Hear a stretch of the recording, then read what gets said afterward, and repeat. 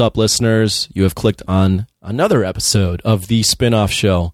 And on this particular episode, I have on a friend of mine that I've made a friendship with through the power of podcasting. So this guy is an amazing 3D ZBrush artist. His name, he goes by, is Dopepope. He's built up quite a following on Instagram. You can find him on Instagram at Dopepope. Replace the O's with zeros. You can check out a lot of his work. I've actually become friends with him through this podcast and through going to G-Fest every year, which is a Godzilla festival convention that happens every year in Chicago. So through the power of podcasting and through going to that festival, I met Mr. Dopepope, and he's a fantastic guy. I'm in a daily chat with him with some other Godzilla nerds, and I've been wanting to have him on my show.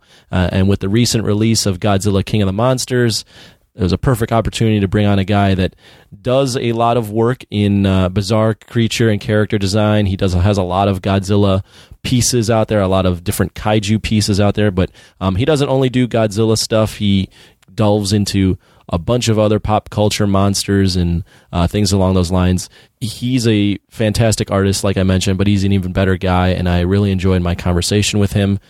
Check out the great and powerful and talented Dopepope. This is the Jock Spinoff Show.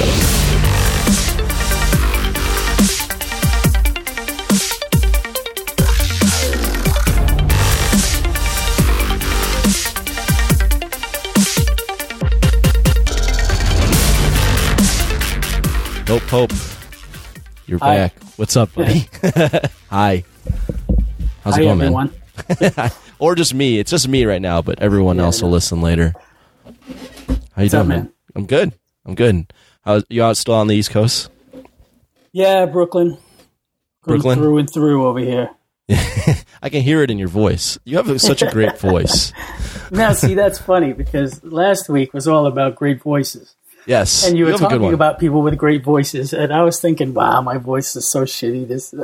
I can't be the next one after her, after Ren. That was a great show, by the way. Did you like that? I did. It was very interesting. So, for more than a few reasons with it. Yeah. She was very interesting, and you guys were really funny together, I thought. Yeah, it was interesting, too, for me, because obviously I'd done a show with a guy named Jason Dutch, and he's been on our show, and I've been on his show. He's from Voice from the Underground podcast. Yeah. And he messaged me, he goes, hey, you should have this girl on, Ren. I've had her on my show. She's a phone sex provider. And then within that day, she emailed me. I was like, hey, I heard you want to talk to me. So we emailed back and forth. And then I messaged, or I Skyped with her, just audio, for 5 minutes. And I immediately was like, oh, man, she's got quite a personality. Yeah, she absolutely does. It's enticing. But then other than that, I hadn't really talked to her. So then when I was about to record the show with her, not that I was nervous, but I was just more or less, I don't know where this is going to go. I don't know if she's going to do a bit the entire time. I don't know if she's going to we're going to have phone sex. What's going to happen? I don't know. It seemed, at a few points, it seemed like that's where it might be going. Right. And I was curious, if you were going to take it there, or if she was. But I think it was perfect just the way it was. I didn't want to. How screwed up would that have been if it went there? I wouldn't have let it go there. I would have. I don't want it to ever devolve into a show where we're doing a bit. I want it to be even if I have for instance, if I have a comedian on or something, they can tell a couple jokes, but I don't want the whole show to be jokes. And that's the same thing with her. If I'm talking to a phone sex person, right, I don't want it to be this whole flirty thing the entire time. I just want we're just talking. It absolutely wasn't, but I don't know if you were able to hide it if you wanted it to come out more, or if you were purposely keeping it down or whatever. I mean, I was definitely being nice and flirty, but I wasn't trying to make it, get too raunchy. Unless it was just a conversation about being raunchy, but I didn't want it to turn it that way. Do you do a lot of editing to these shows after the fact? Did you have to go in there and cut a few pieces out, because there was too much? I do zero editing. First off, Imran edits the show, but he doesn't. I tell him we're not editing anything. It's literally just keeping it in. everything just happens the way it happens. So I don't like. Would there be a situation where you're like, "Holy shit, I have to cut this out"? And what do you think that would be? Oh man, I mean, it's one of those situations where you know it when you probably say it. Yeah, I guess. You would probably, yeah. I mean, I don't even know what that line would be. I mean, I don't personally want to talk about where I work. So if that comes up, okay. You know, then I'd probably. That was one of the questions I wanted to ask you. I don't know that side of you, but that's okay. You don't have to. I'll tell you off the record. Yeah, it's fine. Yeah, it's cool. I just don't, like it's one of those things where I'm not. We do actually now make a little bit of money off this show, which is nice. It's not a ton. But I'm not, good, I'm not able to quit my job and do this full time. Right. So, anything can be isolated and twisted. So I just rather not have that go back to my employer. That's absolutely fine. I won't push that, but I was curious about it though. Yeah. I can tell you off the record. It's one of those things too, where, I mean, we've done, including this spinoff show, we've done like almost 300 episodes. So there's, you figure each show. Crazy to me. Yeah, you figure each show is an hour to 2.5 to 3. That's. You guys never missed a week, right? Yeah, we barely. I sometimes miss weeks, and Rug Boy and Ron will do it. But for the most part, I'm on everything. So there's, 700-800 hours of me talking out there. I'm bound to have said something crazy that could be isolated and be cut up into a way that makes me look bad. Well, yeah. I mean, that goes without saying for just about anything out there at this point. Right. But for the most part, you guys are pretty chill. Like you don't. Yeah, we're pretty chill. Bash. Nah, we don't. Rug Boy does a little. Rug Boy does, but we don't get too far on the end where it's, we're not discussing controversial things. At the end of the day, for at least the Jock and Nerd is mostly just pop culture stuff, and then this show can be a little more. We can get into some stuff if we need to. But I try to stay pretty neutral, and I try not to get, I am actually, in general, I am pretty neutral on most things. I'm more here just to learn. So I don't have, I have my opinions on things, but I'm more here just for the guests to give their opinion and then have a, chat about something, anything. Yeah. It's really cool that you have this opportunity to do that because it's a great idea. I mean, I listen to Joe Rogan all the time too, but yeah, he's my inspiration, man. Yeah, exactly. And it's like the opportunity to talk to people, all different walks of life, and just pick their brain and just have a conversation. It's really cool. Yeah, I like it. Well, tell it people.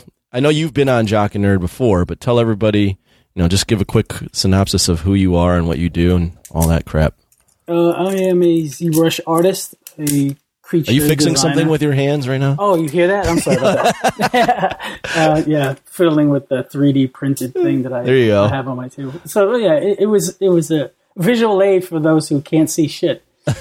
Yeah, I do create monsters in ZBrush, and now I'm starting to get paid for it. So it's a wonderful life for me because it's what I was born to do, and only now am I getting the recognition for it or the opportunities that I always wished I had.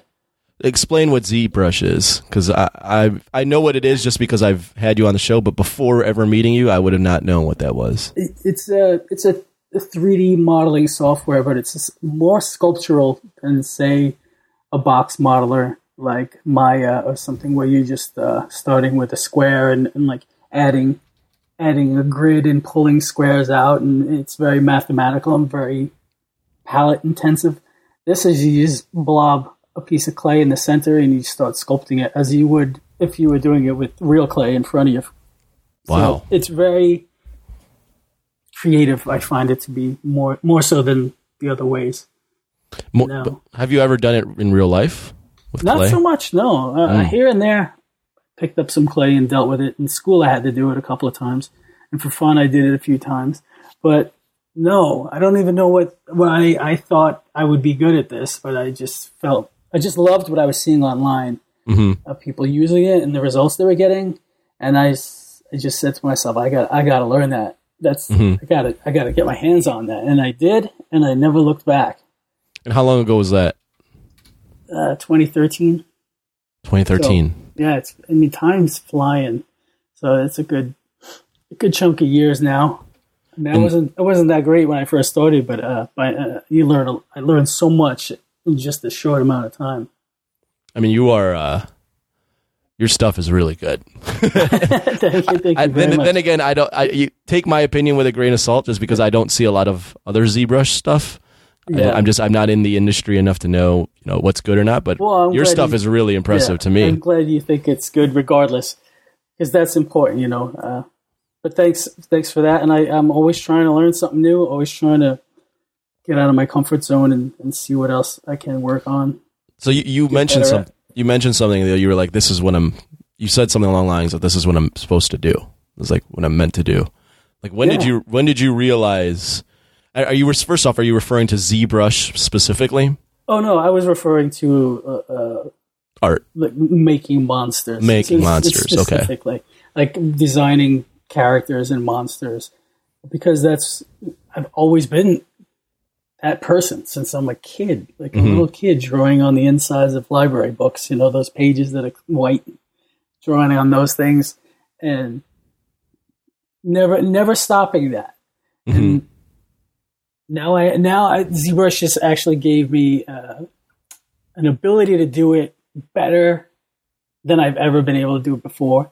Exponentially better, which really, it's just absolutely rejuvenated my creative ability and my creative motivation more than anything it has before that. And I really, I owe a lot to ZBrush for that reason. And you've been doing this since 2013. And one of the big things I noticed, besides how awesome your work is that, you've built up quite a following, especially on Instagram. You got, right now it says 28,100 followers. Yeah. How the hell did that happen? I couldn't tell you. It baffles me so much, to be honest, because I used to think, no one gives a shit about what I do. And I still kind of think that, but clearly this is not the case, though. I guess not. Well, when I'm saying, hey, I got something for sale, you think that 28,000 followers would buy it. Yeah, it would mean a lot of money, and it's sometimes it does, sometimes it doesn't. But yeah, I'm grateful for anybody who feels the need to follow and likes my work enough to stick around, and I love it. It's great. I love the feedback I get, and I think it's motivating to, like, you see all these people that care about your work. So let me just keep posting. I want to keep posting and keep showing what I'm doing, and I love that. I love that aspect. It's definitely giving me a direct line to who cares about what I care about. So it's important for me. Has it been just organic? Like, you didn't really do anything. Did something happen where it was overnight you got, thousands of followers, or were just this organic, natural growth? It's like a combination. It's sometimes it's quiet, and then an image I posted a year ago, someone will just post it on their account that happens to have 1 million followers, and overnight I'll get 6,000 new followers, and that's happened so many times. And yeah, that's basically how I grew. I didn't buy any of these followers, that's for sure. I just don't see the point in doing that. No, but you'd rather have it be organic, natural growth. Yeah, it's got to be. I just feel so pathetic buying followers. I can see if a larger company has to go ahead and do that, but to me, it's mind-boggling that How does that work? Started with one follower and then got up to 28,000. How does that work with buying? Do you know about that? I don't know anything about that. Yeah. I just really I knew it was not going to be something I would ever do, but I know people do it. I just don't understand it at all. Like, congratulations, you have a great big number up there, but none of it's real. It's all a lie. Yeah. And those people don't interact with you. They don't comment, or if they, I don't know, maybe there's an algorithm now that they send you fake comments. I don't know how it works. I really don't. Clearly. But that would be, what does that achieve? It just gives you, I guess, that false sense that, you've made it or something. Yeah, exactly. I think the whole Instagram thing is, if it gives you the sense of, if people come to my page, they'll know right away that I'm credible, because I have more than 1,000 or followers. I have a number that's impressive. Your number 28,000. When I saw that, I went, I don't know anyone else that has that many followers. I know a lot of good-looking women that don't have that many followers. That's crazy. You know what it is? It's I post Godzilla artwork, and I post Marvel comics and DC stuff, and that stuff goes viral, and people like that. They like that. And it's hot stuff. Yeah, it's fan art. People love that, and people come to it, and that's why. If I was posting just random generic monsters or original content, I guarantee you I wouldn't have a number nearly that high. It's the fact that I'm posting Godzilla. It's that kind of stuff. And I don't want to belittle my own work, but it's definitely that. Like, there's people in the industry that blow me away that have like not even 500 followers. You know, and I'm not going to say I'm great because I have 28,000, but it is kind of nice. It's validating in its own way because I'm not in the industry as fully as I'd like to be. I'm working on that, and every day I try to get in deeper and deeper. But, you know, I guess once you're there, then you don't have to worry about what people think because you're already there. And, you know, you got that. You had mentioned that you're now starting to see, like, some wins off of this stuff. Are you doing this full time? Yeah, absolutely. Yeah. It is a relatively new development, but I used to be a photo retoucher for, like, a decade. Working with Q Studios in New York City there for like between 2000 and 2010. And then I started freelancing from 2010 till right now. But then the photo retouching stuff kind of withered out and got replaced with just the ZBrush work. And that was about 2 years ago. And that was a huge step for me. You know, and not having to rely on the retouching anymore to pay the bills and just full-time ZBrushing, freelance, whatever comes my way. And I don't even solicit. I don't look for work. It's all found me. Really? And to be able to do it, you know, pay your rent and bills and not have to rely on anything else but that, and be overwhelmed with jobs that you have to turn some down sometimes. So it's been great. That's awesome, man. Yeah, it's just a beautiful thing. I mean, now at that point, it's not even. I mean, it's still work, but it doesn't feel like. You know, it doesn't feel like the work in the traditional sense where you're doing a job that you really don't want to do. Oh, man. I've had so many of those where I dread, like that feeling of dread that I don't want to do it anymore. Right. And it's miserable. Who wants to spend their life like that? You're absolutely right. I love what I'm doing now. I'm so happy to be doing it, and I'm doing it on my own terms, my own way. It's just, I can't even imagine having to go like if I had to, a 9 to 5 or however it used to be, you know. How many projects are you juggling at one time? It could be like 5 or 6. Is that a lot? Yeah, I mean, from one person. Yeah, that's one person. No, one person. For one person to work on 6 jobs at the same time.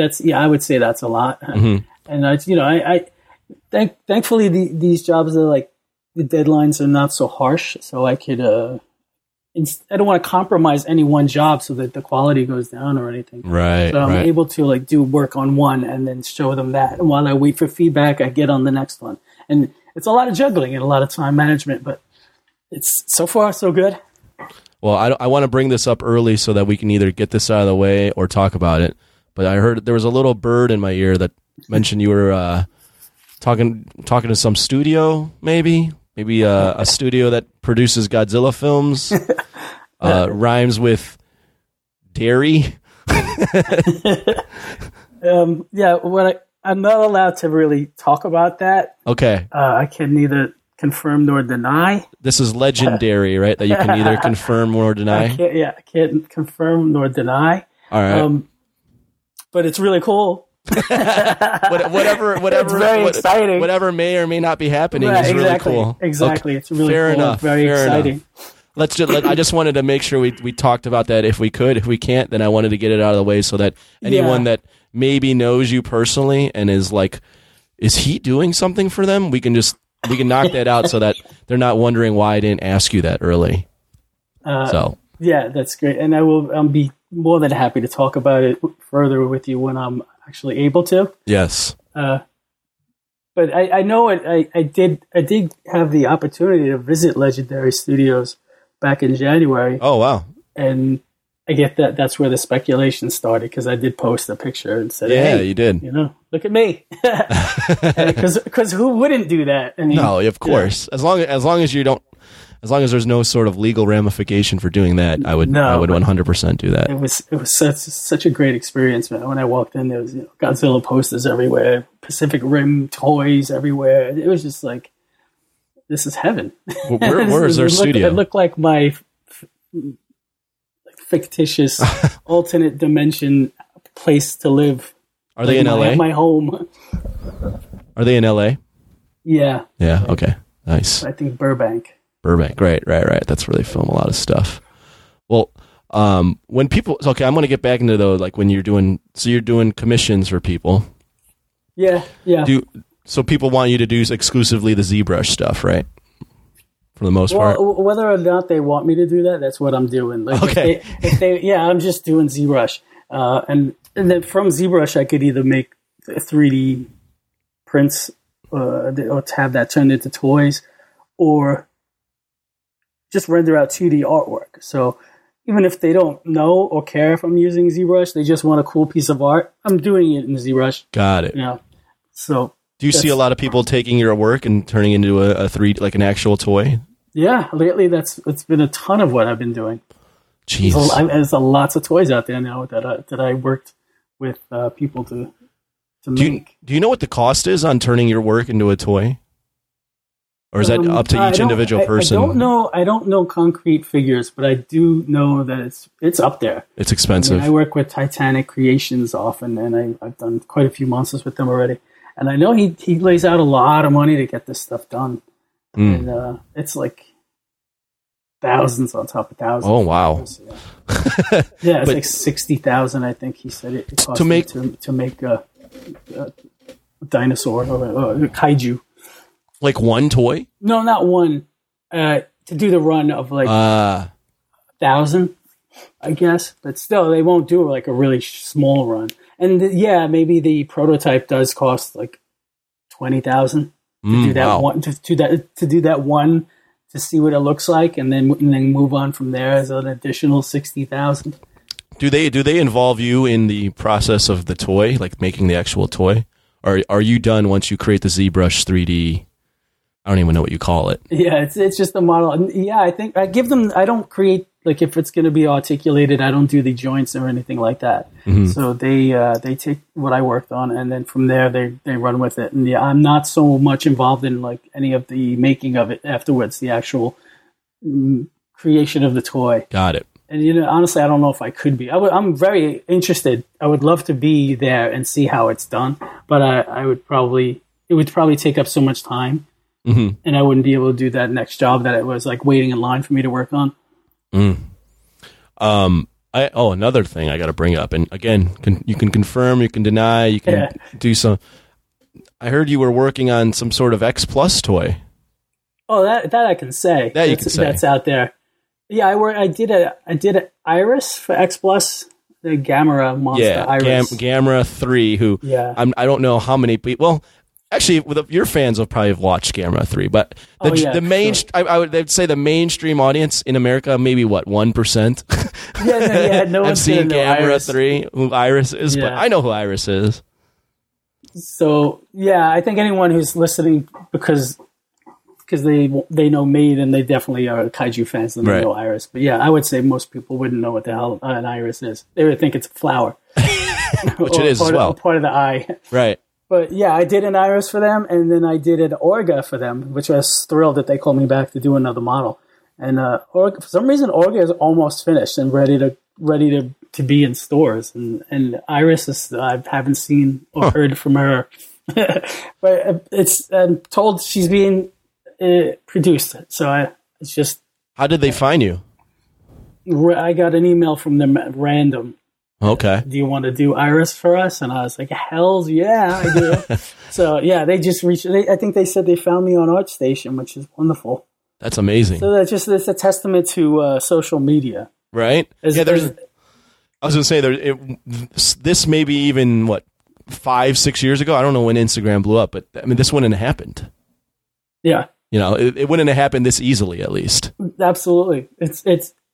It gets a bad rap, social media, for like turning everybody into materialistic zombies and like selfie people and stuff like that. But the flip side of it is like when you're really trying to get seen and promote yourself. You cannot do without it. And without this, I don't know if I ever would have got any of these jobs. And I was just going to say, without this, you'd probably be still working a job that you didn't want to do, right? Like, would you be able to do commissions full time without social media? No, of course not. Right. Absolutely not. I don't even know.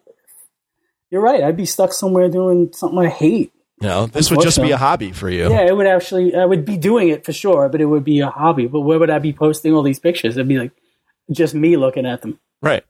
It's crazy though, because we didn't have the internet like in the 90s, and I was still drawing. I guess I drew a picture, and I was the only one who ever saw it. I was just going to say, the only people that would see your work would be if you showed it to friends or you took it to a con. And even like, that seems so outdated now. Like if you went to a con, let's say social media didn't exist. You went to a con, you're like, man, this is my big shot. I'm going to go to this con. A lot of people are going to see me.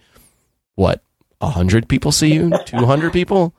And then they see you, and then unless they talk about you, it's done. That interaction, that never happens again. But with social media, this is seen forever and ever, unless for some reason the Chinese take over our internet. I was just watching that on Vice. I'm like, oh man, I hope they don't do that. But this is there is a lot of good stuff to social media. There's like as you mentioned, all the negative connotations, and there's a lot of that. But this has made your career. Yeah, 100%. I can't even think about. I don't even have clients that I've met. They're in other states and other countries. I've never seen them or spoke to them. I just emails, and they see my work online, and then they contact me, and I'm doing the job, and we never meet. I would love to meet all of them because they're all wonderful people. After dealing with them over and over, they're very cool. Mm-hmm. But I mean, how many commissions I've done that without the internet would be impossible. This is just a wonderful, wonderful thing. And like if you're an aspiring artist, you have to have an online presence. And don't worry about likes and followers. Just keep putting your stuff up. Right. It's just for you. It's not for them until it is for them because you've made it. Like they just respect what you're doing and how much you care about it. Right. So, yeah, you definitely. I mean, you're missing out if you're an artist and you're not posting your stuff online. In my opinion, I mean, unless it personally is just for you. But Which is great if that's what it is. Yeah, if that's what it is. But if you want to see if this can go somewhere, online is a great presence. Yeah, absolutely. I was going to ask, just so we can plug the Orga and the Iris when those do come out. What toy company is that? How can people find them? I know it's X Plus, but I actually don't know that much about X Plus other than when I see G-Fest. As a Godzilla fan, X Plus has been like synonymous with really high-end, like detailed collectibles that are beautiful and must-haves, but they're expensive. Mm-hmm. So I only have like a handful of them over the years. Like I have a Huron and a Jiger that I love. They're from gorgeous. Camera. Yeah, they do really good stuff. There's so many I want now that I just don't have any room in my apartment for them, and I can't afford them anyway. So just think. I know. I remember going to G-Fest last year. This is Godzilla Fest in Chicago, and discovering the X Plus. And I didn't buy it at the time because I was like, "Oh man, that's a lot of money." But I was just like enamored with them. I was like, "These are fucking beautiful." Like these things. But the thing is, that they're expensive and they're huge. And you want to almost keep the box too. Oh, for sure. So I was just going to myself, these are expensive, and I don't have the space for them. But if I ever become filthy rich and have a room where it's just like my crap, I'm going to buy all the X Plus. I've thought of that myself a million times. You probably need more than one room, though. Yeah, there's so many of them. They need to be displayed. Like it's one of those things where you buy it's a beautiful piece of work. That's something that needs to be displayed. That doesn't just go in your closet and live there for the rest of your life. Right. You want to be able to walk aroend it, and see it from a distance. You want to be able to show it off. Yeah, for sure. That's crazy. There's so many that I want. They're all so good. Now that I do 3D, though, I feel like you can just make your own. You know what? I'll just make my own. Yeah, exactly. I was at a show this weekend, and they had a Godzilla, the storyboard Godzilla vinyl. It was $1,000, and Thank God it was, because I would have bought it if it wasn't. Oh my God. If it wasn't 1,000, I would have bought it, but it was, and I wanted that thing so bad. $1,000. Oh my God. And I just said to myself, you know what? I'll make my own. I'll just make my own. I don't know if it'll be vinyl, but I can make my own and 3D print it. Yeah, right. It won't be worth $1,000, but it'll be what I want to look at. Right. There's something about, like, I know I made it, so it's not as exciting to me. Right. Because I made it. Like, I don't keep my work on my own walls. I'm not inspired by my own work. I'm inspired by other people's work. So right. I don't want to look at my stuff all day. I just looked at it all day. I don't look at it all night. The way I can relate to that, and I've said this numerous times, but the way I can relate to that is people will go, man, you do a lot of podcasts. Do you listen to yourself? I go, no. You never listen to your shows after? I don't listen to them. No, That's I don't. funny. I'll listen to little clips here and there. Yeah. But I don't go back and listen to my entire show. The only time I've ever done that is the first ever episode, because I thought that was cool. And then after that, I was like, I've lived it. I don't, right. I'm not like, as you just said, I'm not inspired by myself talking. Yeah. I'm inspired by other podcasts and what they do. And I don't want to devolve all my time into just listening to myself. That seems kind of narcissistic. But I thought maybe it could be, you're trying to hone your skills. So you want to hear. I have done that. I do. So the thing I need to get rid of, and I'm working on it, but it's not been getting any better, is I try to not say like as much, although I still say it. I must have said it 1,000 times already. It's so natural. But when you think about it, you go like, and you're thinking to yourself, I sound like a Valley girl. Yeah, to anyone listening right now, I'm really, really sorry for all those likes so far. And I do a lot of ums. I do a lot of ums too. So those are things I try to work on, but I mean, we're having a conversation, whatever. I'm not going to try to be super proper, but if it's something where I can avoid saying it as many times as I do, then that's what I've tried to work on. That's what I wondered, if you could go back and post and just delete those likes and ums. You can.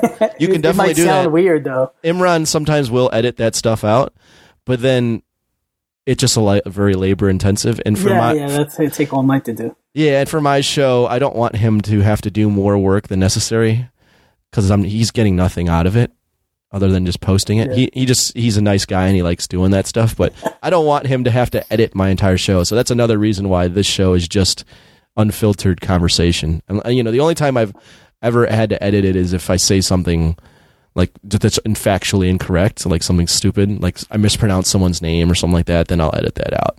But other than that, really, that's respectful, though. Yeah. I've really never had the show edited. I was going to bring up, though, the only times I actually like listening to myself is I'll be going home late at night, and I'll like be at my place, and I've had a few beers or something, so I'm a little tipsy, and I'm eating.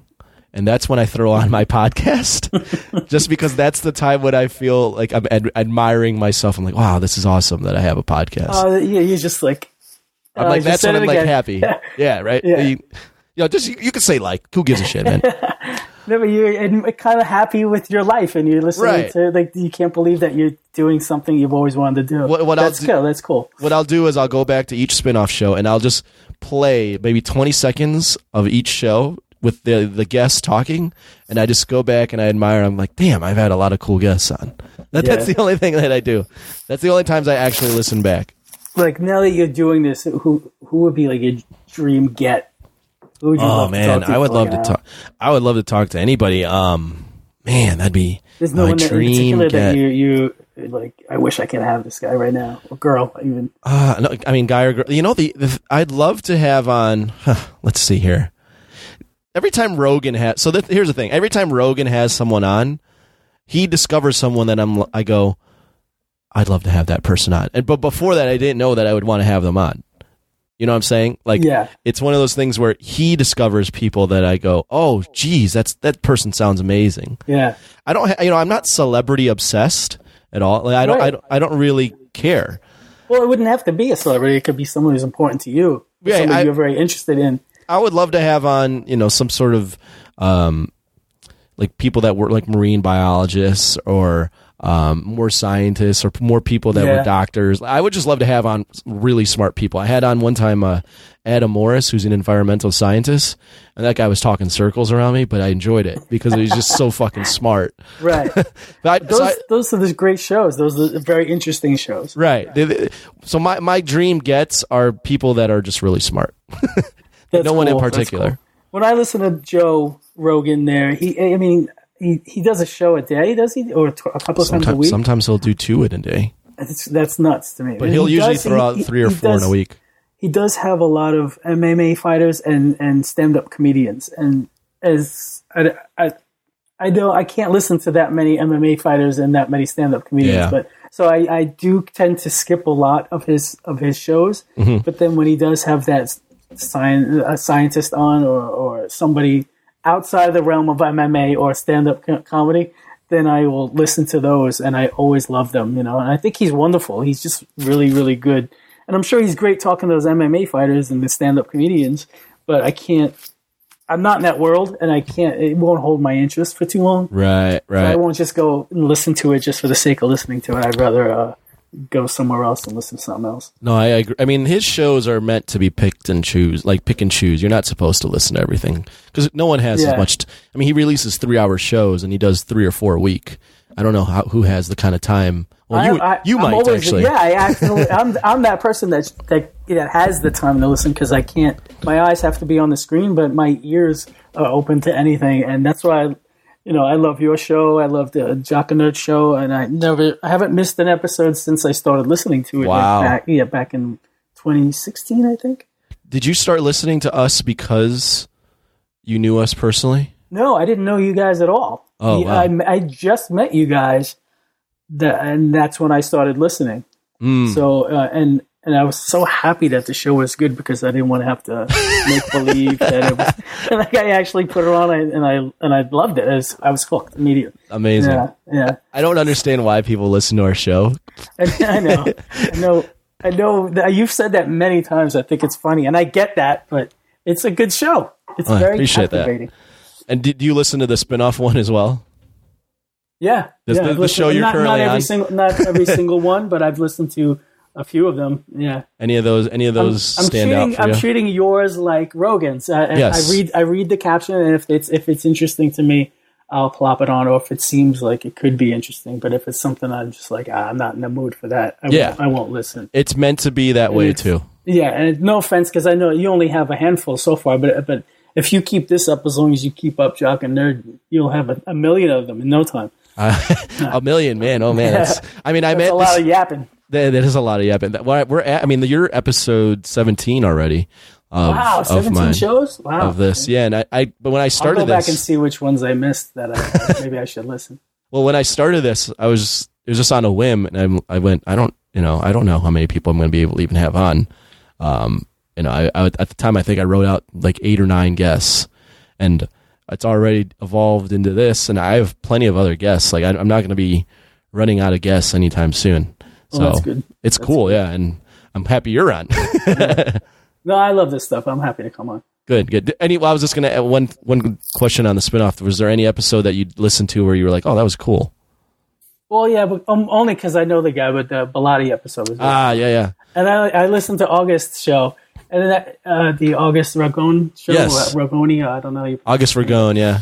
That was an interesting show because I didn't know him at all, and I found him very interesting to listen to everything he had to say. I was really interested in it, but I could totally see how a lot of people would just tune out to that. Yeah, he's got he's a knowledge bank, basically, or not even knowledge, just like a history knowledge, just random facts, like. He's just a library, basically. Yeah, and it's in the Godzilla realm, so I'm all over it, Mm-hmm. But I just didn't know that's who he was, and that's what he sounded like, and that's what he can do for an hour. It's just an hour and a half is talk that much about. Oh, so much about. I found interesting factoids behind the scenes stuff of movies that came out. 80 years ago? maybe 40, 50 years ago, yeah. Yeah, 60 years. That's crazy to me that he's... Yeah, he knows a lot. He was literally the type where I just threw in a nickel and he played 10 songs. Exactly. Because I remember, like, you didn't talk too much. He did a lot of talking. No. I just let him go. I have to call you out, though. At one point, I think I heard you yawn, and I lost it. I was laughing my ass off. I might have. And I don't think you did it. Like, it was an insult to him or anything. No, He just couldn't help it. Well, it was also so that show. We were supposed to record that show like the day after we recorded it. We were supposed to record it at a decent hour, and I messaged him like, "Hey, you gonna be good for tomorrow?" And he goes, "Oh no, I can't. I'm sorry." I can't, I was going to message you, but we got to reschedule. And I go, how about tonight? Like late. Yeah. And he goes, yeah, I can do late tonight. So it was, and he's on the West Coast. So for me, I think that we started the show at probably 11 o'clock my time. So by that time, I usually go to sleep by around 12 at the latest. So it was already kind of past my bedtime on a weekday. Right. So I might have been a little... You do mention a lot that you're like either coming from working out and you haven't eaten and stuff like that. Like, yeah, that's really going to wear you out. And especially if you go late, you might have to yawn. You might have to. I've been trying to now before the show... the day before not drink so that I come in completely clear-headed because I've done this show a few times hungover and I feel like I'm not as sharp. That's got to be rough. Yeah, I don't want to do that anymore. Do you feel that being hungover though affects your voice? Not your willingness to speak, but your actual voice. Sometimes it can. It more of just I just don't want to. As I'm getting older, it just affects my mood and my motivation. Yeah. I'm really going to consider to stop drinking for a while. Well, and as often as you work out, though, I don't think that would be something that you would be opposed to. Because it does get in the way of exercise, that's for sure. Yeah, I mean, the thing is I'm still a single guy in Chicago, so it is fun to be out and about and be social. Yeah. But, man, drinking sucks. It's just a money pit, and it's just it's something that I was like, man, I gotta cool it off. I gotta say, I gotta rationalize like when the time to drink, like when is like the big moments to go hard, instead of just like partying all the time. Just like save it for like the big moments, like weddings and things that you should be celebrating. Don't just go out and get drunk because it's just Saturday. Coachellas and music events and things that are big gatherings that you plan for. Not, hey, it's Friday night and you're out and your friends are at another bar. Go meet them up and drink some more. Like, go meet them up. You don't have to drink as a lot. You have good intentions, but that's not going to happen. Right. Yeah.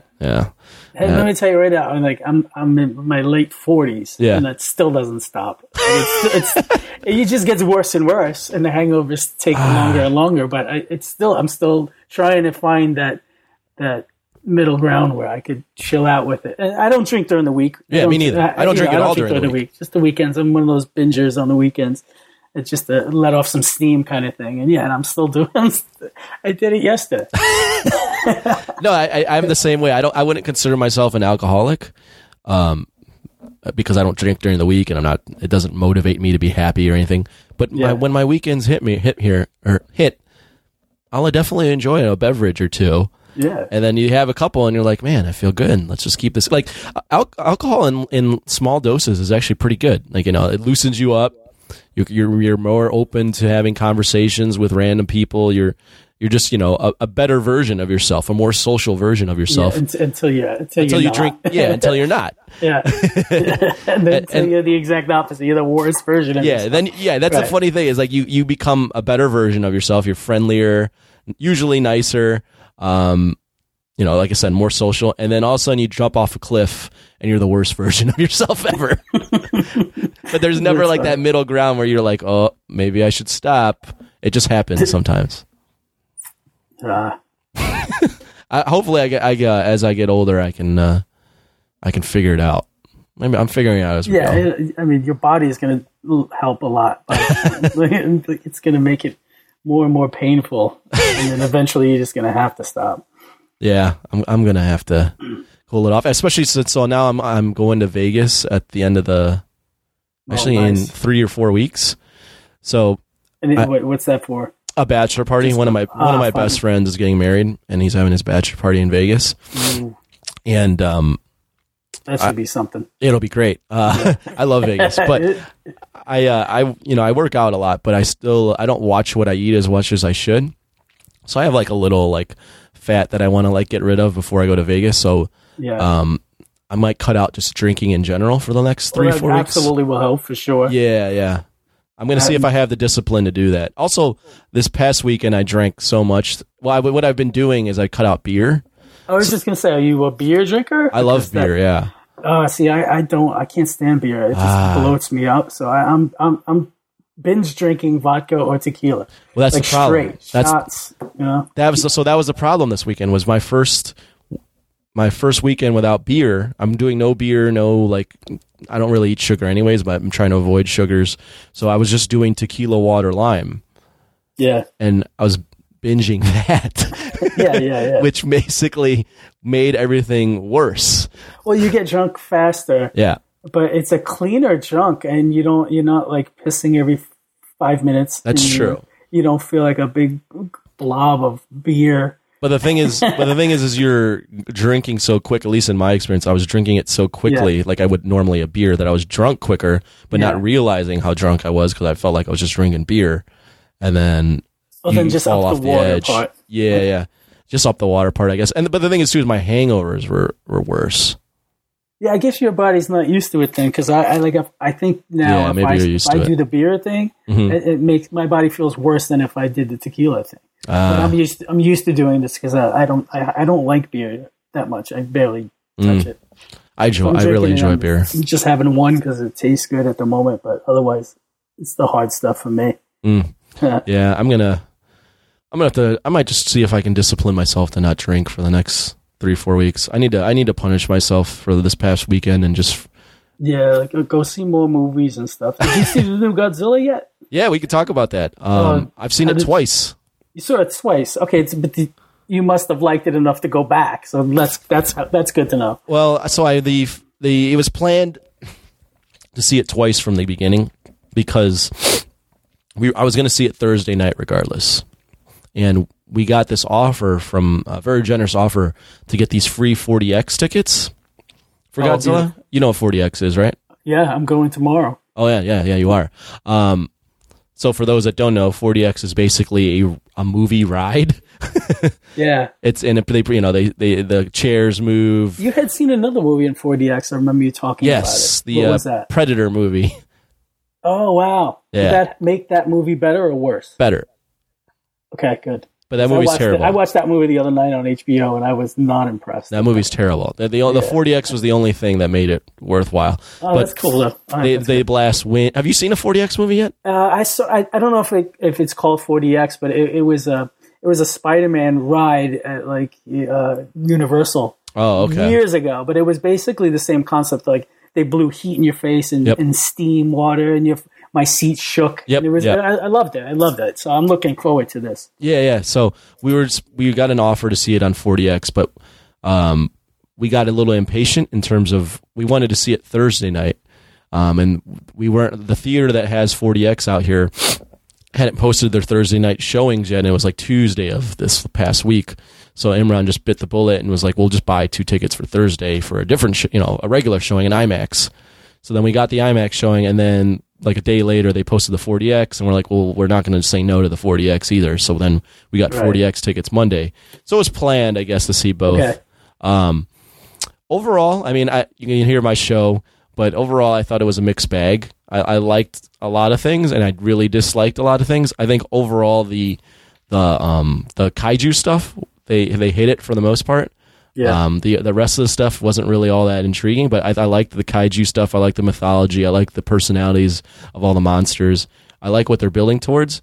The negative reviews online were bummed me out because I knew it would affect the box office, and it did. So I know you saw it very early, right? Well, that was my visit to Legendary. I had the privilege of seeing the movie back in January. Was it? And this was before any of the ads dropped. Like, I think one ad dropped, and all they really showed was King Ghidorah, throw his wings out, and that long, epic shot of Ghidorah standing before Godzilla, and and I remember I just cheered. I jumped up and cheered. When I saw the trailer, I was cheering. So that was the only trailer that was out at then. So everything in the movie was a surprise to me. I didn't see a lot of that stuff coming. And my experience seeing this movie in a theater with no one in it except me. Really? It was just you? It just had the whole theater to myself. And it wasn't an IMAX screen or anything, but it was still a movie. It was a movie theater is what it was. And I was alone in it watching this movie. And I was in awe of it. I loved it. I absolutely loved it. And maybe I'm a little biased because I was there in a different way than most people would have.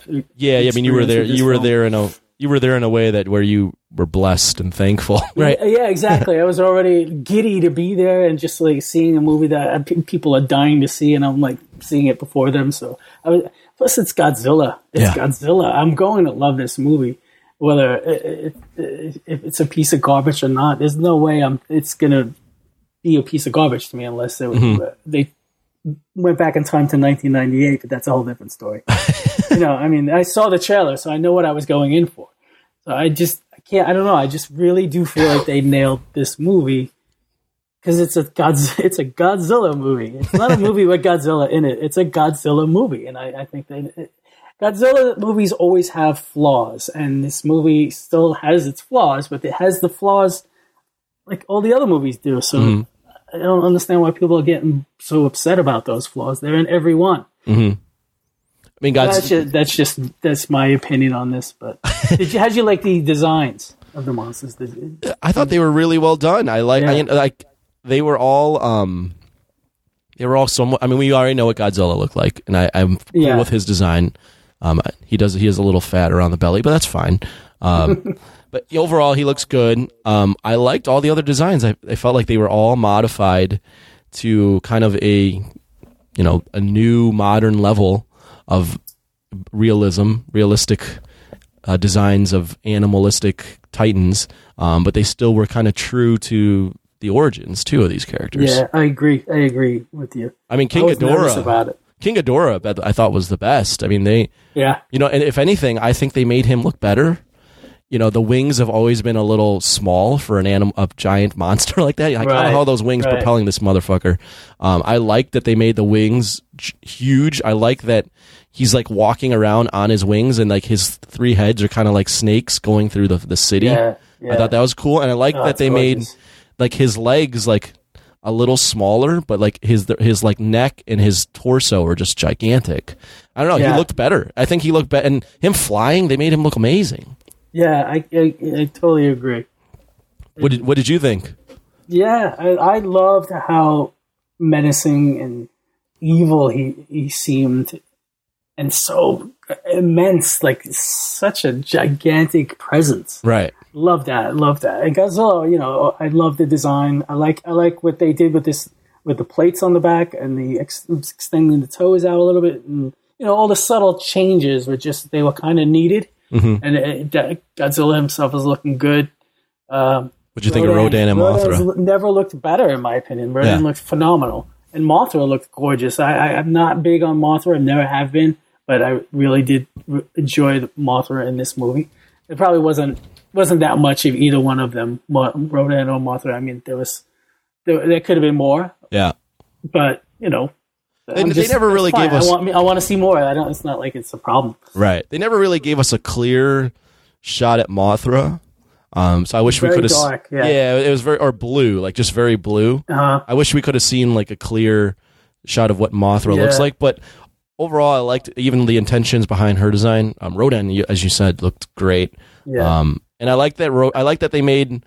I mentioned this on the other show, but I'll say it again. I like that each monster had their kind of personality. Godzilla is this benevolent king that just wants balance.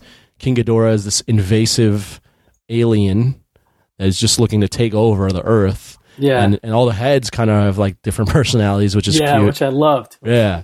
And then Rodan's just kind of this punk, right?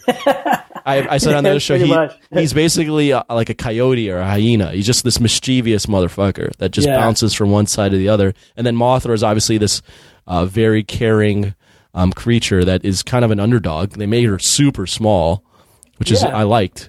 she's this underdog that fights for the good of humans. Yeah. I'm glad you got all of that.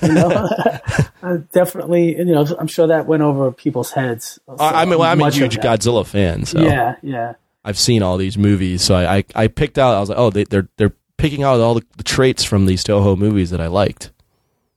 Yeah, I was really, really impressed with the monster action. Mm-hmm. So happy. I just, sometimes I do. My nitpicks are like, I wish there was more daytime stuff, because Kong Skull Island really delivered on the daytime stuff, and it looked good. And I love when you get a really clear shot of these monsters, but it just wouldn't have made sense. Like, these monsters have screwed up the entire country that they're in, so much so that the air is just thick with soot. Yeah, because everything's been blown up, and Ghidorah's starting hurricanes just by flapping his wings, and it's crazy. Like, Rodan just flies over cities and they're completely destroyed. That's amazing. It's That's crazy. Awesome. So yeah, everything's just dark in the sky and gloomy, and I get that was the mood of the movie, but I do miss those daytime scenes where you would see a lot in the Toho films. You get a clear shot of them. Mm-hmm. What did you? I miss when they just walk around town knocking buildings over. The old school way. I do really I just want to see one scene where they're just walking down the street knocking stuff over. It's just for old time's sake. Those were.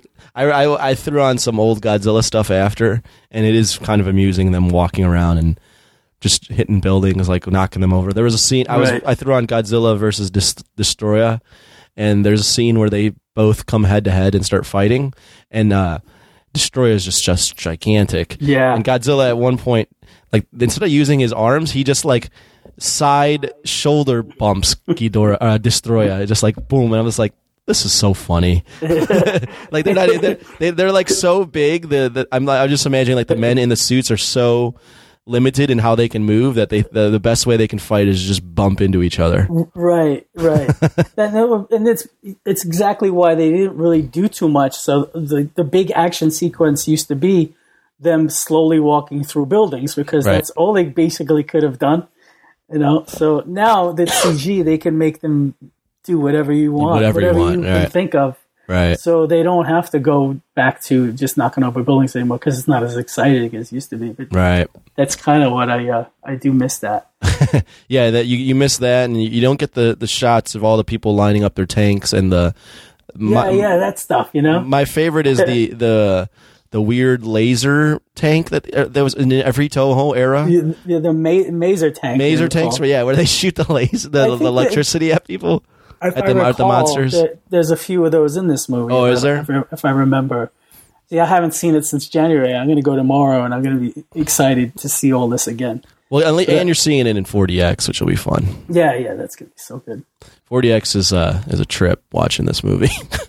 But I can't believe how polarized the whole. I don't know if it's just the fans that are polarized on it, or if it's just basically the entire movie going. I feel like the fans are very polarized on. I mean, I try to avoid it, but I saw a lot of stuff where the diehard Toho people are really upset. I've just seen a variety of different opinions on this movie. It's so weird to me, because I don't know. Is this just the world we're living in now, where literally no one can be happy?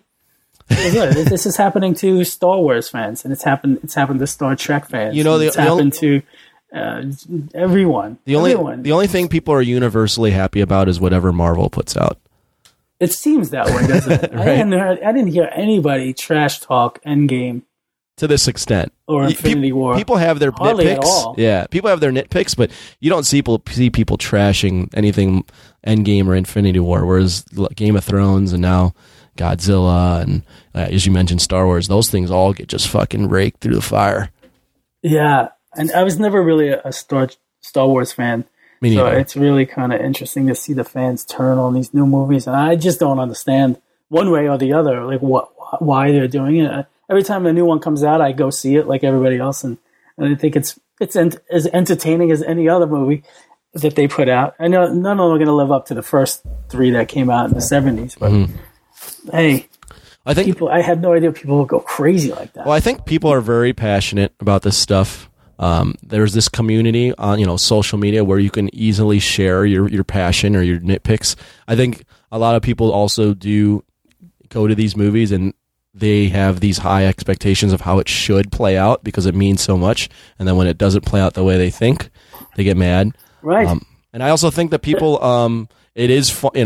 I think you get more attention if you bash something. I think that's another thing too. Is bashing something gets more attention than universally praising something. That the one what was that YouTube channel Cinema Sins, where they count out all the mistakes in movies, or Honest Trailers is a lot of pub, and that's just them bashing the film. So I think bashing things gets really a lot. Funny, they are funny, but bashing something gets more attention than being like, "Oh, this is great." I do remember when the movie finally came out. I think I jumped online to see if any of the reviews were up.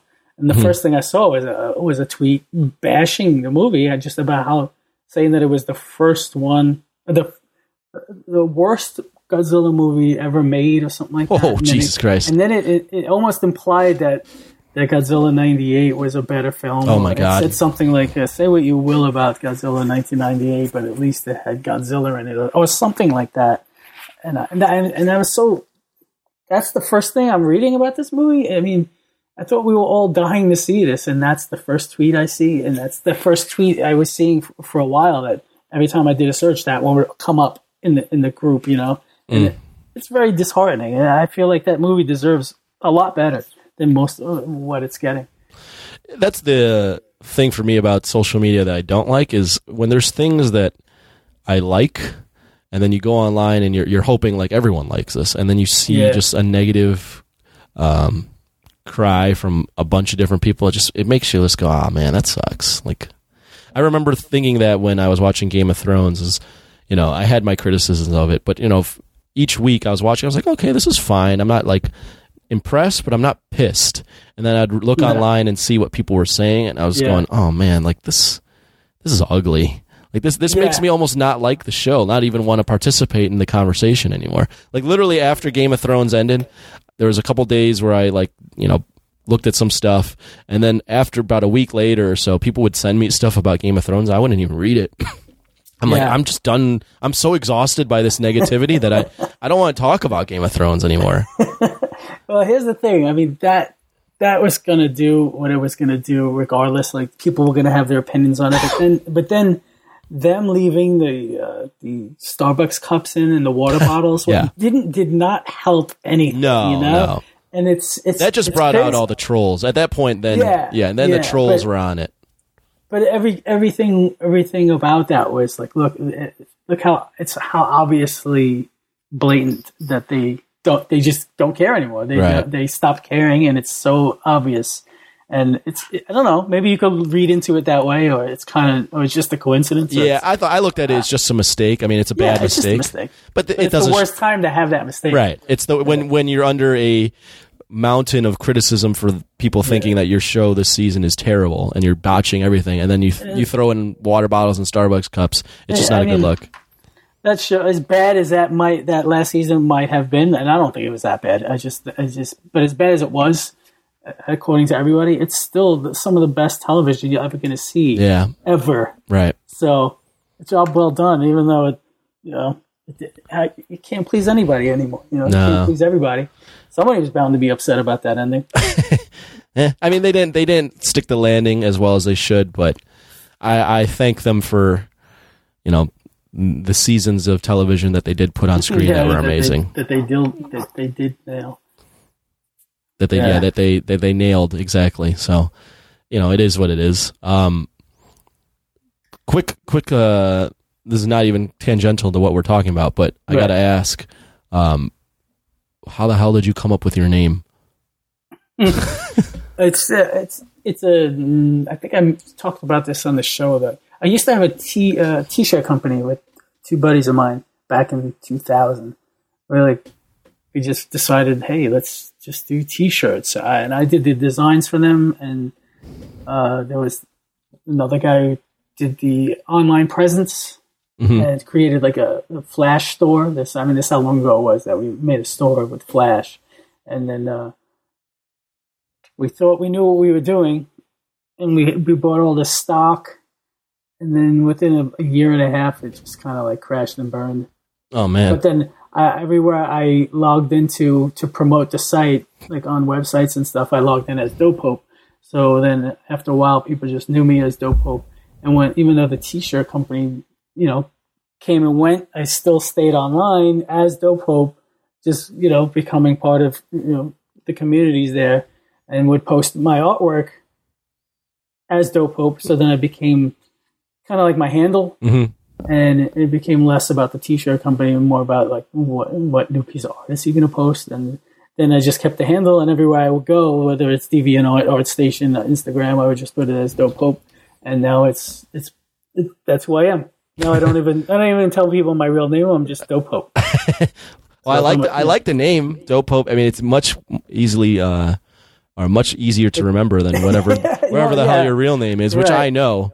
So it's funny. I was wearing one of my old Dopepope T-shirts that actually just has the word Dopepope on it, and people don't know the origin that it was a T-shirt company, so they just think I like to wear my name on my shirt. So it's weird. I guess I never thought of it that way, but someone's like, you actually have your Instagram handle on a T-shirt. I'm like, well, it's a long story, but yes, I guess that's basically what I have. You actually, so just for reference for anyone that's listening to this, Dopepope was on Jock and Nerd 207, which guess what? When did we record? We recorded that. Do you have any idea? I think it was the beginning of the year, but like 2 years ago. Yeah, right? So it's February of 2018 that we released that show. So it's been almost a year, almost a year and a half since. Yeah, okay, that seems right. Since you've been back my on. life is completely different. Right? Since that. You're completely different since then. Yeah, I mean, I don't even live in that apartment anymore. I was living with my girlfriend at the time. We broke up. Yeah, think about where you've been. Yeah, since then. Yeah, because it doesn't seem like that long ago, but no. shit happens. February 2018. Where the hell was I? I don't even remember. You were on the show. Yes, I do remember you were on the show, but I also remember when it ended. We were all like chit chatting, and you said like, I gotta go, guys, I got shit to do, and you were out of there real fast. That's usually how it goes. That helps you remember where you were. Yeah, I guess.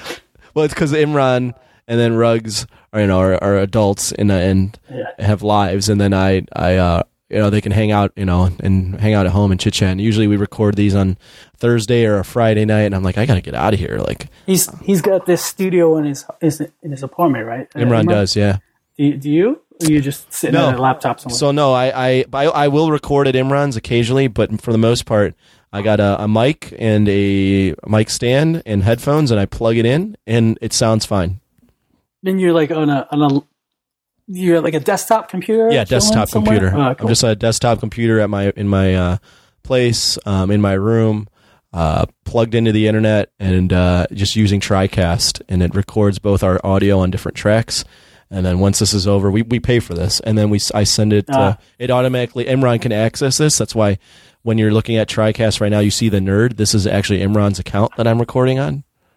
Right. And then he can just access the files and throw them up, edit it and throw it up. So it's the internet's fucking amazing, man. Me and Imran do podcasts. Me, Imran, Ruggs do podcasts from 3 separate locations. Yeah, and it sounds really good. Yeah, it sounds fine. It sounds like you're all in the same room. Yeah, a lot of people think we're in the same room, and they realize, for the most part, I maybe record at Imran's maybe 5 times a year, if that. I guess you live close enough to get there. Yeah, I live close. The only reason now I actually would go to his place is if we have a guest that's in town.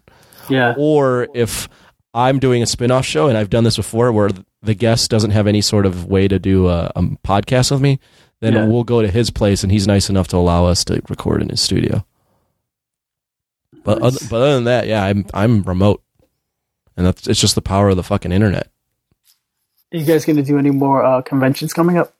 Oh, so we were with the press passes and like interviewing people and stuff. So we were at this new one. It was I gotta look up Comic-Con Revolution. I'm just making sure that I get this right. So we had a guest. Yeah, we were at the Comic-Con Revolution in Chicago this past weekend. me and Imran got press passes, so we went and we checked it out. So it's a new convention. So I think this was their first year. It's a bit smaller, but from what I've heard, it's more focused on the artists and not so much on having celebrities or pop culture stuff. So yeah, it was a smaller show, but from everyone that we talked to, Mike Zeck was there, no? Mike Zeck? No, I don't know if Ming Chen was there. Ooh. We saw Ming Chen and we saw Jake the Snake Roberts. Oh, nice. That's very cool. But did he have a snake with him? No snake. I think he's done carrying around the snake. It was cool though. I mean, we walked around. I met this, or I reconnected with Andrew Gildy, who I've had on the show. He's an independent comic book creator, so that was cool. I've never really been. I'm kind of spoiled. I did San Diego Comic-Con in 2011. And what do you mean you did it? I went there as a spectator? I went there as a spectator. Not as like a press badge or anything. No. Okay. They wouldn't allow me as a press, especially back then. I was a freaking loser. Yeah. So I'm kind of spoiled because I did that. And have you done Comic-Con over there? No, I've done New York Comic-Con quite a few times. Sure. But not San Diego. So I'm dying to get into it. It's amazing. Yeah. I mean, it's just so big, and there's so much mainstream stuff, and they have so many amazing panels. And the thing that puts it over the top is they have this thing called Hall H, which is where they do all their mainstream movie studio and TV show panels, and you see footage from movies that are being made that aren't being released for another year, and they bring out all the cast. So once you do something like that, or once you've seen something like that where it's like the pinnacle, it's tough for me to like get into doing the local Chicago cons. And Chicago cons are okay, but it's not to that level. So I'm just kind of spoiled. So every time I go to a con, I'm just like, it's fine.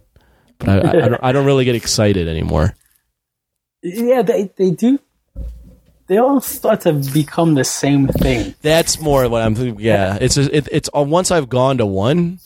Yeah. Unless I'm there to like see some new art or something specific that you're dying to see. Like I would have loved to have been there in Hall H to see that first Godzilla trailer. Like I know Lenny was there. Maybe I think Larry was there. Maybe, and these guys got to see that. That's awesome. Like that, I would have gone. I don't think I would have waited on the lines that I heard they waited on a 2-day line to go see that. You got to wait. That's a while. That's insane to me. But hey. They did it, and it must have been exhilarating. And that's the kind of stuff you can't buy. Right. But if that wasn't there, and any old, and like I don't know, whatever other movie was there, if Shazam was there, that's something you would care about. Right. I don't know. No offense to Shazam, I haven't seen it yet. It could be awesome. It's actually a good movie. You should check it out. Yeah, I've been hearing actually it's not bad. So I'm looking forward to it. But I'm just saying, like it's not something I would get all excited about. Not like a Godzilla movie. So. Right. Then it's just like another big show, and if it's too crowded to see your feet and you're stuck in the middle of it all, it could be a pain in the ass. It can be. But as an artist, as an exhibiting artist, I would like to have a table there and just feel that show's pulse, because they say that's the show that started everything. So. I mean, it's super mainstream now, but it's just so big. I mean, when you're there, and this is 8 years ago, so who knows? It could have changed since 8 years ago. But when I was there, it just felt like this is the pinnacle of nerddom. Like pretty much. This is where you have. It's like making the trip to Mecca or something like that. If this was your religion, Yeah, it's like you got to do it at least once. So yeah. So to answer your question, we did Wizard World last year, which runs a con in Chicago. I'm sure Imran will apply again this year.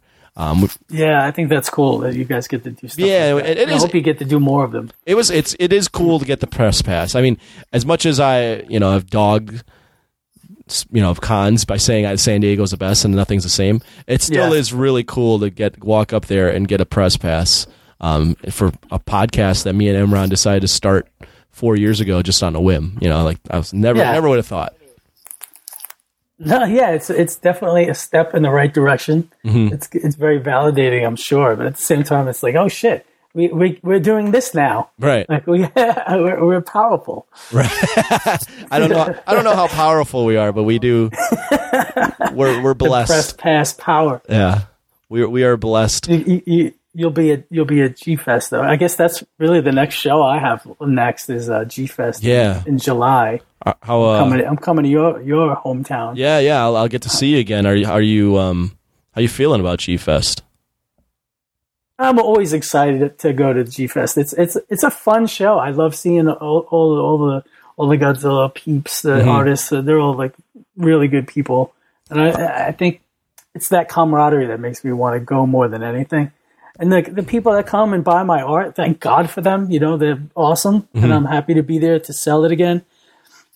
But you know, I think it's mostly because I just enjoy the company of my friends that keeps bringing me back. How many years have you been doing it?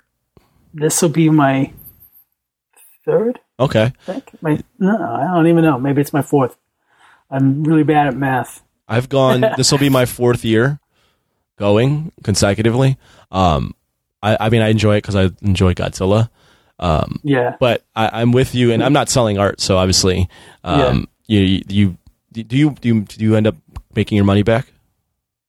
Yes. Yes. Nice. This is one of those shows that it's my show. It's like I feel right at home there because it's Godzilla. I'm Godzilla. They're Godzilla. We're a perfect fit, and I love being around everybody. It's crazy. Everybody in there is selling Godzilla stuff, but everybody seems to be getting a fair share of the customers. Right. Imagine that anywhere else. Like it just seems it just works. I can't imagine that happening anywhere else for any other kind of fan base. Like imagine every artist selling Batman art. Right. And it's coming away at least either breaking even so they had a free vacation, right, or making money. That's amazing. It's weird how you could fill a room with Godzilla artists and still everyone has a very particular style, or a way that they draw Godzilla and whatever else they do. But they're being really strange this year. What you can bring and what you could showcase, and it's very odd to me. And also the behind the scenes of how the shows run, and it doesn't seem like it wants to expand. No, it doesn't. Like other shows, and I just don't know enough about why that might be.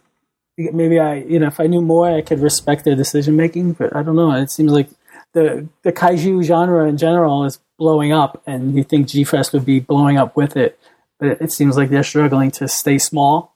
Right. And they might have their good reasons for that.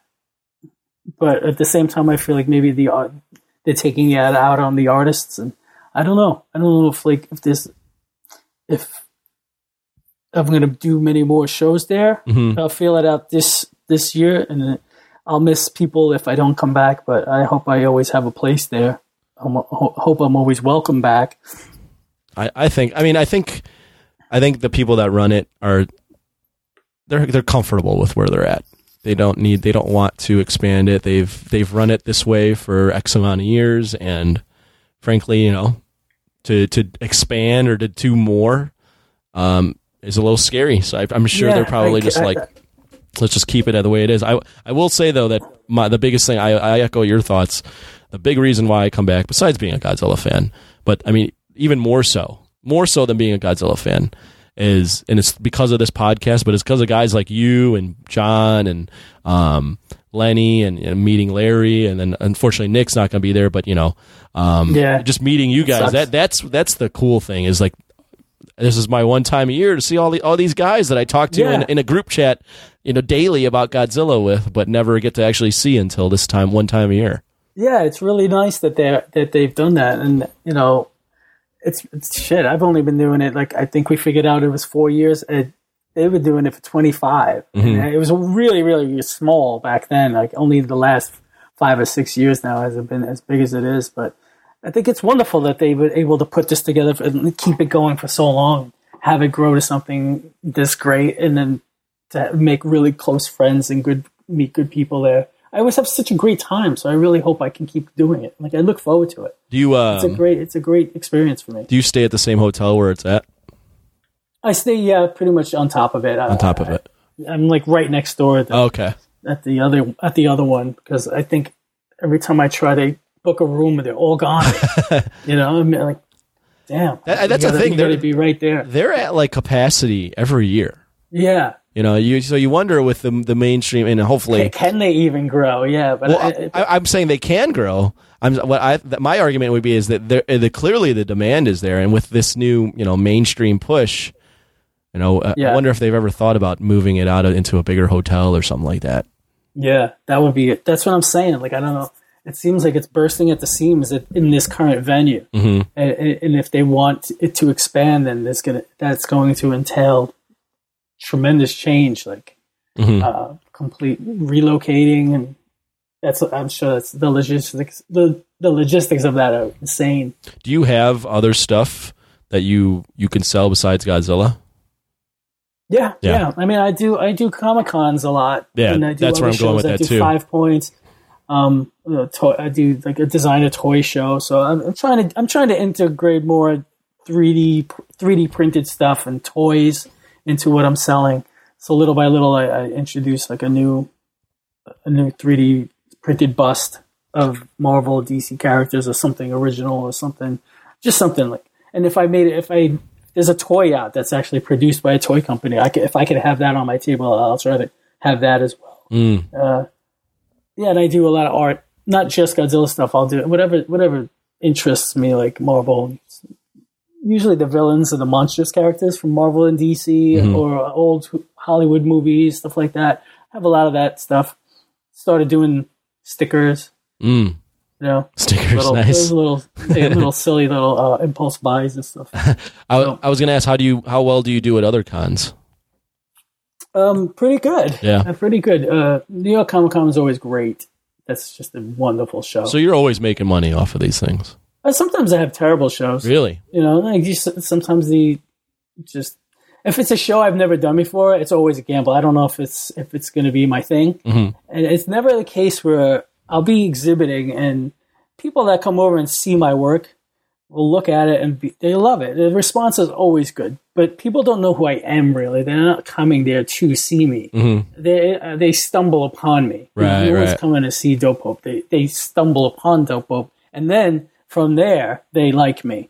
So I get a lot of that. Like people come back 2 years later and say, "I remember you from last year. Your work is fantastic." I get a lot of that. Gotcha. So that's why it kind of pays to be there, because they remember you. If you're good enough, you're memorable, they come back looking for you. But if you're not there in the first place, then you'll never be found. Missing that opportunity. Right. Yeah, but I definitely don't have that name recognition where, people are coming for me and lining up for me, because that's not happening yet. But I'm working on that. Gotcha. Yeah. Do you have like a specific strategy? Was that your phone or mine? No, that was mine. Oh, okay. I thought I put this on mute. All good, man. Do you have a specific strategy for each con that you go to? Like, I'm going to bring this. I'm gonna be Godzilla heavy here. I'm gonna be Marvel heavy here. Or do you just bring the same stuff to everything? I try to minimize it. Well, for one thing, it's like how much can I possibly carry? Yeah. A lot of times, if I'm getting on a plane, I can only carry so much, so I got to keep stuff to a minimum. But yeah, I mean, I have a banner that's just for G-Fest because it's Godzilla related, and then I have a banner that's just for Comic-Con because it's got the Marvel and DC guys on it. But for the most part, I guess I have 2 portfolio books, and I've been bringing them both because basically, if you're at a Comic-Con show, there's always a Godzilla fan, and if you're at a Godzilla show, there's still a comic book fan. So if you just put it all out there, you'd be surprised what people like and what they'll buy, and yeah, just show them what you got, and they're happy to look through it. I mean, I sell the weirdest stuff, the stuff that I think wouldn't sells, and then the other stuff that I think would sell like hotcakes. At some shows, no one even looks at it, and then the next show, that's what moves. You can never predict it. But do you notice that there's always Godzilla fans at every con you go to? Yeah, man. My Godzilla stuff sells really well at New York Comic Con. That's because most people don't have that. I was just going to say, you're probably rare. Stuff. Well, Godzilla's gotten popular, so more and more he's starting to appear. But no one has a Godzilla portfolio like I do at a Comic Con, at New York Comic Con. They don't. So I do get people coming over like, we heard somebody's over here with a lot of Godzilla stuff, and boom, one guy bought like 20 prints from me. Oh, jeez. Yeah, it's like, that's awesome. That's what I'm there for. And then people like that I do obscure ones, the ones that don't get love usually.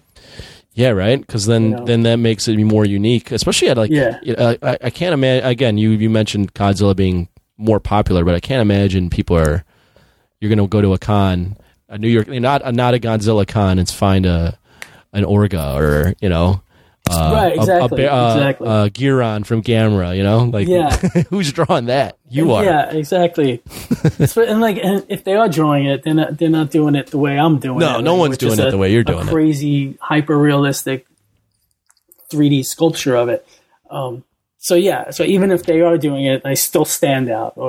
That's why I felt very confident about doing these shows in the first place. I really felt like I come up with a look and style that it doesn't look like everybody else in the room. Mm-hmm. So that could shoot me in the foot, or that could really help. And sometimes it does, and sometimes it doesn't. Mm-hmm. But no, I've never had anyone just dismiss my work. They always, whether it's their thing or not, they always have this look on their face like, what the hell am I looking at? This is really interesting. Wow, I can't believe, how do you do this? That's the reaction I have, because I don't know shit about art, is when I look at your work the first time, I go, wait, he does this? This isn't a team of animators doing this? Right, exactly. Wait, he's just doing this. What? How? Yeah. How long does it take you for a typical project? I can get one done from beginning to end in a day. Holy shit. If I have... how many hours in the day? Time. It'll take... the last piece I did was the Batman Who Laughs. Lenny suggested I do it because he was cool looking, so I did it. Mm-hmm. And I started at 9 a.m., and by 6 I was done with it, but then you have to render it. That's when the rendering process starts.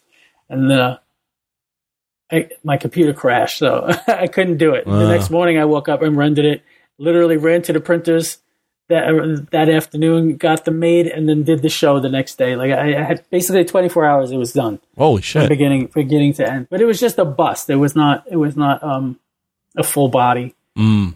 Full bodies can go on and on and on. It depends. If it's a full, King Ghidorah would take me. It's going to take me months. Oh, you just have the heads done, right? Yeah, I just got the heads done, and I rendered out a couple of prints for the heads. But if I'm going to do the wings and the body and the tails and the claws, and then you get into the scales. Yeah, we're talking a long ass time. Are you looking at a picture of King Ghidorah as you do it? Yeah, I'm looking at tons of pictures. Yeah, I got them all open on a second monitor, and I'm just constantly staring at that stuff, seeing where it's supposed to go. And before the movie's out, you don't really have good reference. I'm using pictures of toys, and the sculpt doesn't necessarily match what's on the screen. Right. So, in the movies, because they're probably working on sketches too. They don't have the movie stuff either. So that's when you see, oh shit, this looks more like the toy than it does the movie stuff. Right. Then the trailers come out, and you start getting better shots. So then I have to go in and make changes. Then you have to screen grab the trailers. Yeah. And at some point, I just don't care anymore. I just want to do what I think looks good. Mm-hmm. So there's a lot of that going on. It's a struggle in my own head. Do I want it to be movie accurate, or do I want it to just look cool and be mine? Mm-hmm. It's a little of that going on for everything I do. Mm. I'm looking at the Shin Godzilla you have up. How long did that take? No, that took a long time. Because that's super... his design in the film is super detailed. Yeah, there's so much detail in that thing. That's why I really respect that design, as weird as it is. When I first saw it, I was baffled by it. I didn't know what to think of it. Mm-hmm. But, with that little beady eye and his little, giant chicken legs, he looks like drumsticks of cooked chicken. That's what his legs look like. Yeah, exactly. But the more I got into it, the more when I started sculpting it and started to have to understand what I was actually sculpting, I couldn't believe how much detail was in that thing and how much they put into it, and I was really impressed. So I do have a heartfelt respect for that design. But yeah, as I was sculpting it, I sculpted all of those crazy nooks and crannies you see all over them. I sculpted those by hand. Oh, fucking hell. I think that took me 2 months. Oh my god! Of hours at night, not 2 months of 12-hour days, but 2 months of a good 6 or 4 to 6 hour days of just that. Will you? So, for instance, a project like that, will you just work on that, or will you do other stuff at the same time? Oh, it's usually. I think that was that was something I was doing for G-Fest, because it was my first G-Fest show, and that's what I was doing for it. So I think I was just working on that. But I might, if I have jobs, I definitely have to put in my job time, and then if I have time at the end, I can do stuff for myself. Will you do, for instance, let's say you're juggling 5 jobs. Will you do one job first, get that done? Or will you start one job, maybe do a couple hours on that, and then start the other one, do a couple hours on that in the same day? Or how does that work? Yeah, it's a bunch of that. I could be like, I'll spend one day on one job, bring it to a point where I could show the client and wait for feedback. And then while I'm waiting, get on the next job. But I think they're all at various stages of momentum. I can't just start one job and then finish it before I start the next job. They all have to be in motion together in different stages. So, but I very rarely do I do multiple jobs in one day. I prefer to dedicate a full day to something so I can get a good chunk done, and then the next day jump onto something else. And then how many days a week would you say you're working on these jobs? 7. So every day you put in some time. Yeah, every day I'm putting in something. Like when the weekends roll around, I try to minimize it so I can get out there and have some fun and enjoy my life too. But if I could bang things out in the middle of the week, I will, so that I can play on the weekends. Yeah. But I'm like, I don't really like, if I know I have it's too much to do, and Saturday and Sunday, those are the days I could get a ton done. Then I'll go and have fun on Monday and Tuesday. The weekend is not as important. That's not a thing for you anymore. Yeah. It like whenever I get a break is when I get a break. It doesn't matter what day of the week it is. It just is. It's so funny that, like, at least in our society now, Friday, Saturday, Sunday is considered the time to play, but every day is just the day. Like it shouldn't matter, but because we were so structured in working a normal 9 to 5, Monday to Friday, and the weekends you have off, that every day is, there's this, everything's pointed towards you should have fun on the weekend, and the weekdays are time to work. Right, and as much as I don't want to adhere to that old way of doing things, where the weekend is just another 2 days, but the rest, like most of my friends though and family, they still have to, because they have that normal 9 to 5 thing. So they're out playing on the weekends, and I want to be out playing on the weekends because they are. Right. So I still kind of have to stick to it, whether I really do or not. I 100% agree. I forget what day of the week it is all the time, because it's not as important as it used to be. 100%. I in my old job, I was working a lot of weekends, so I would work weekends, and then I'd have free on a Monday night, and people obviously are working, so they wouldn't want to do anything with me. So then I would after work on Saturday or Friday or Sunday, I'd go out. I'd just be exhausted. I'm like, this is the only time that I can go out and be with my friends because I want to play. So now that I have a new job and I'm working more normal hours, Monday to Friday, and it's just such a, going into my career, I was like, I don't want to be like anyone else, and I want to do my own thing, and I want to work the hour, I want to do something different. And now I'm like, I like having this normal 9 to 5 job. It's just so funny how things are structured so that even if you, like you mentioned, even if you have hours that you can work, the days don't matter. It's still the most of society is structured in a way that they have to, the fun is had on weekends.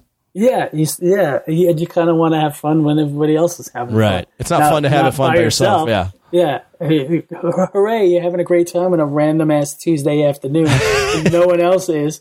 I mean, that's fun once in a while. Right. If that's the only time you can do it, it can get lonely.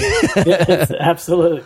It can get real lonely if that's your fun. But I mean, I'm happy for you though, because as you mentioned, I mean, even just when we last spoke as far as this podcast, you weren't doing this full time, right? I don't think so. Yeah. Even back, I know I was just getting like good jobs, but I was still getting the photo retouching work too. Mm-hmm. And I remember the last gig I was doing for photo retouching, I was working with a client. I was getting the same job every year. It was a big job, and I always looked forward to it. And it was a high-profile job too. Mm-hmm. And that one year, I was like, I haven't heard from them. It was like the 9th year in a row. And now this is year 9, and I'm like, I haven't heard from these guys in a while. I wonder what's going on. Mm-hmm. Next thing I know, I'm online, and I see I see what my job would have been, that it's already done and it's being advertised already. And I'm like, hey, I didn't do this. Have I been fired? Like I was basically let go without being told. And I found out by just encountering it online. It was kind of shitty. So I that's when I realized, like, wow, that's my last good client. This is going to suck if I don't get them back. And then little by little, I started getting more ZBrush work, and now I don't even want them back. Right. Like if I ever get them back, I kind of tell them I can't work for you. And I haven't heard from them, and they haven't heard from me, and that's that. We went our own ways, but thank God I'm able to do what I'm doing now, not have to rely on that anymore. But that was a weird way to be let go. I tell you that. Yeah, that's weird. You just all of a sudden, oh, that job I'm supposed to work on is now out there already. What the hell? That's my job. But are you? They were RuPaul's Drag Race. All the drag queens. That's who I would retouch all the drag queens. Oh, really? And I did that. I did that every year for like 9 years. And it was a great job. Like, those drag queens are so much, they're so visually interesting. So I would have to, like, make them, clean them all up and make them look beautiful and stuff. And it was fun, but it was a big job and it paid well. So when I was already looking at these drag queens online already worked on, I was like, my heart dropped, like, oh no, I've been fired. Look how far you've come from retouching drag queens to now. Designing. That's actually one of my favorite jobs. I really like. As retouching can get really monotonous, and that job was always a lot of fun. And that client was wonderful. I can't badmouth them in any way. They had absolutely every right to go and do what they did. Right. I was on under contract. They just used me so often because they liked my work. But they did explain to me that they did what they had to do because the photographer insisted on using his own guy, his person, and that was that. And I guess they're using him again and again. So because I haven't heard from them. That's that. Here's a random question. What's the worst job you've ever had? Well, aside from I had pretty basic jobs. I did retail when I was a kid. I worked in clothing stores like Aeropostale. Oh, really? And Levi's and folded jeans and shit. I got to tell you, when I was in college, maybe even high school, I was so tempted to work at one of those retail places like an Abercrombie and Fitch or a Hollister, and I even applied. And I thought I was a shoo-in to get hired, and I didn't get hired. But looking back, like hearing from all my friends, I'm glad I didn't work retail because I think I would have just been bored out of my fucking mind. Oh my God, that's exactly what. Remember, I mentioned earlier there was jobs that I dreaded. Well, those are the jobs I dreaded. Retail's bad. Retail. It was such like a boring, horrible. I worked at Aeropostale for 2 years, Levi's for 3 years, then Diesel for 2 years, then D&G for 6 months, and then I was like, I'm done with retail. And then I didn't do anything for another 6 months, and then I got a job in this city doing like Scooby-Doo t-shirts. What in the world?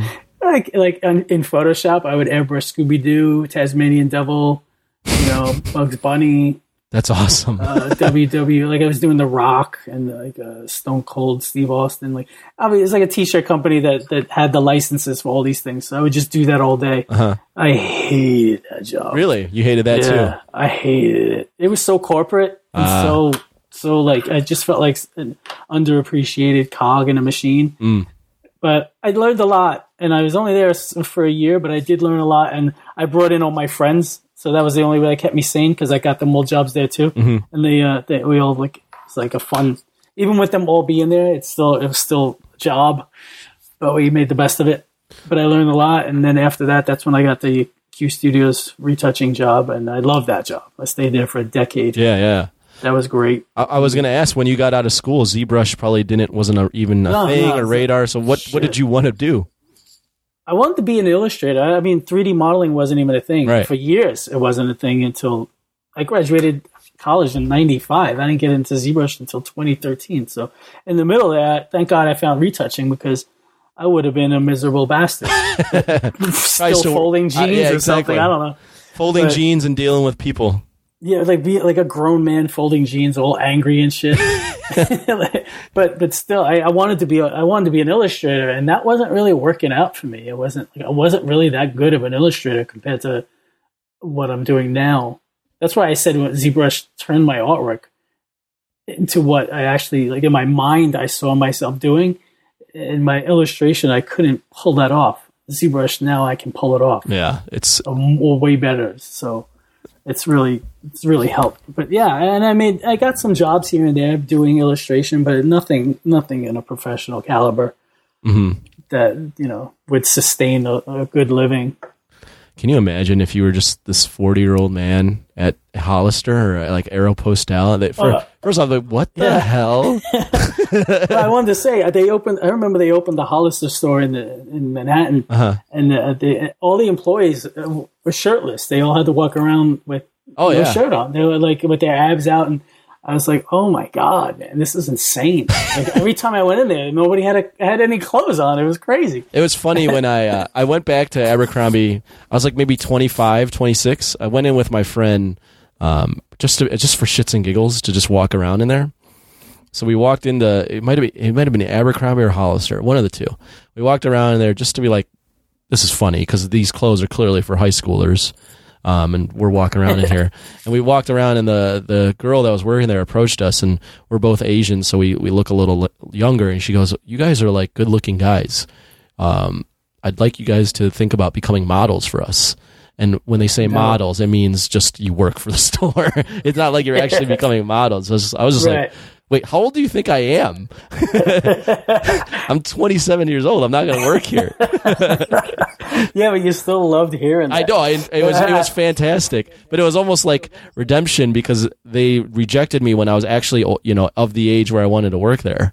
Right. And then looking back, then I came back 6 years later and they wanted me back. How manipulating that is. Like, who's gonna turn that job down? Oh, not at all. Oh, I'm gonna be a model now. Right. It's just a stupid name for someone who's not wearing a shirt but folding their clothes. Right. It's exactly that. It's you are in the front of the house folding the clothes and saying hi to people.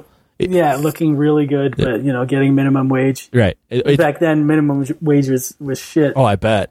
It's either you're a model, or you run the store like you're a manager, or you are in the back, which is the worst job. Well, that's just I did all of those things. Yeah. I was in the front for a while, and then I did back stockroom stuff because I got sick of doing the front. And it's like after a while, it's like I'm sick of it all. I don't want nothing to do with this. I'm squandering my skills folding jeans because I knew I was an artist and I wanted to be creative, and this wasn't. But what sucked me in was like I got discounts on clothes, and that's I like the clothes, so it's like shit. I can't afford these jeans. What's the employee discount? All right, can I get an application? That's literally how I got my first job at Aeropostale. They had pants in the window that I wanted, and I couldn't afford them, which is funny because they were $40. Right. And I thought at the time that was a lot of money. Sure, I bet it was at the time. Well, it kind of was. Kind of, yeah. It kind of was, especially compared to now, where jeans are like they could be $300, which is absurd. But $40 at the time, I guess that was like 1988. Were you even born yet? 88. I was 87. A toddler. I was 87. You were born in 87. Yeah. Wow. I was as a joke. I said when you were a toddler, you weren't. You actually weren't even a toddler. You're still an infant. I was very small. I was born the day after Christmas, December 26th, 1987. Oh, that's nice. But I was probably I was probably not even coherent. Nothing like basically just a baby vegetable. Do you guys celebrate Christmas? We do, yeah. So is that kind of a letdown when your birthday got all jammed up with Christmas, so they consider it one thing? So, or do you actually have the big party the next day too? There's been an evolution to this. So, as a child, since I'm an only child, Christmas was my favorite because I would get Christmas presents and birthday presents. I'd get double, so it felt like Christmas was my jam. They'd split it in half, kind of. Yeah, they'd give me both. So it wasn't like some people are like, oh, so you would just get one gift. They're like, no, I would get both. I would get Christmas and birthday. And every Christmas they would also bring out a cake and it would be my birthday. Like, this is the most amazing thing ever. But now as I've gotten older, I don't get gifts, obviously, other than like from either a significant other or a close friend or something like that, or a parent. But I don't really get any gifts. I want to go out on my birthday, and no one wants to go out because it's the day after Christmas, so no one's going to go out that day. And then the thing is, too, is it's bookended with Christmas, and then the next big thing that everyone goes out for is New Year's. So literally, there's no time to celebrate my birthday. So now I'm like gypped, and I hate it. Right. I mean, I enjoy it, but I had a feeling. I still enjoy having my birthday the day after Christmas because it's fun. Like, it's funny to be like, oh, I always joke around that Jesus came first and then me second. Yeah. And I joke around that Christmas Day is Tony Miss Eve, and that my birthday is Tony Miss.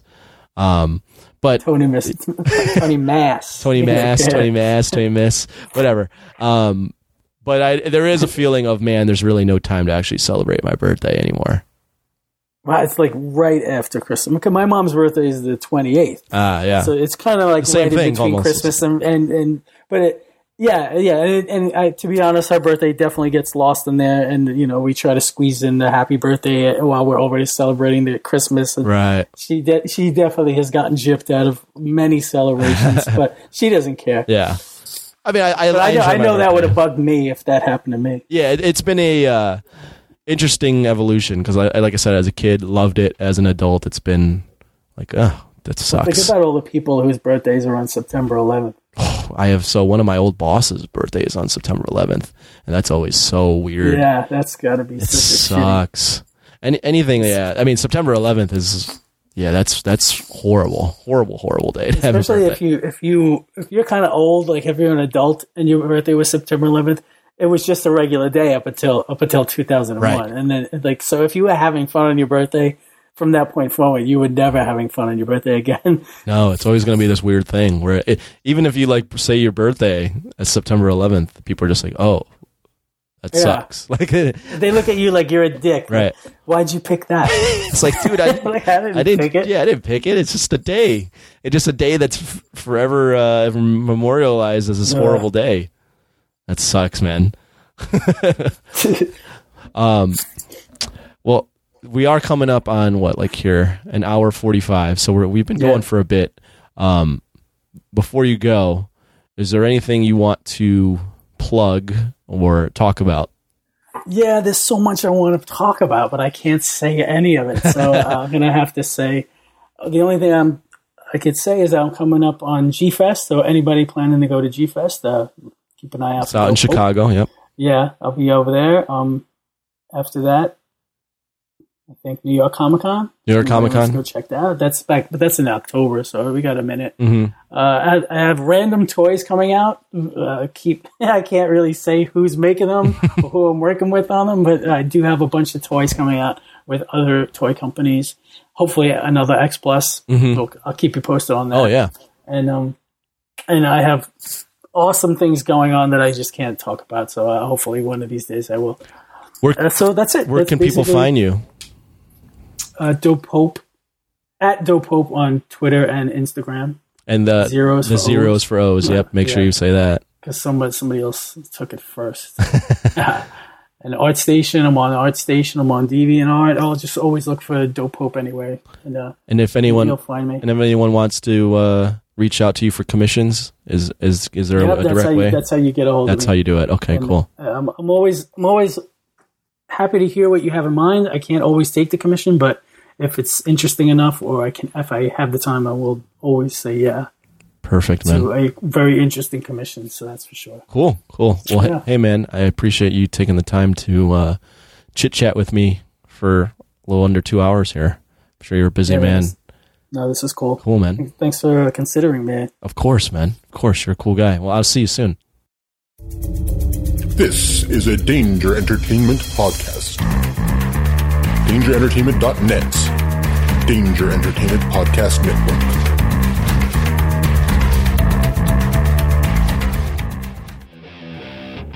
And welcome to the Pittsburgh Nerd Podcast. I'm Sean. And I'm Ian. Hey, Ian. Yeah. Did you know you could find us on the Danger Entertainment Network? Danger Entertainment. That's right. Sounds dangerous. It is. It's a tad bit dangerous. You'd be shocked to find that out. There's a bunch of great podcasts you can find there. Our friends from the History of Bad Ideas podcast, Who the What Now, Besotted Geek.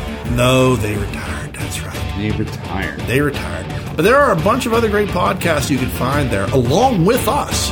You know, we're the Pittsburgh Nerd Podcast, and we do pop culture and chili cheese dogs and whatever else floats our fancy. Yeah. Check us out. For sure. For sure. We're on most podcatchers, so give us a look. Peace.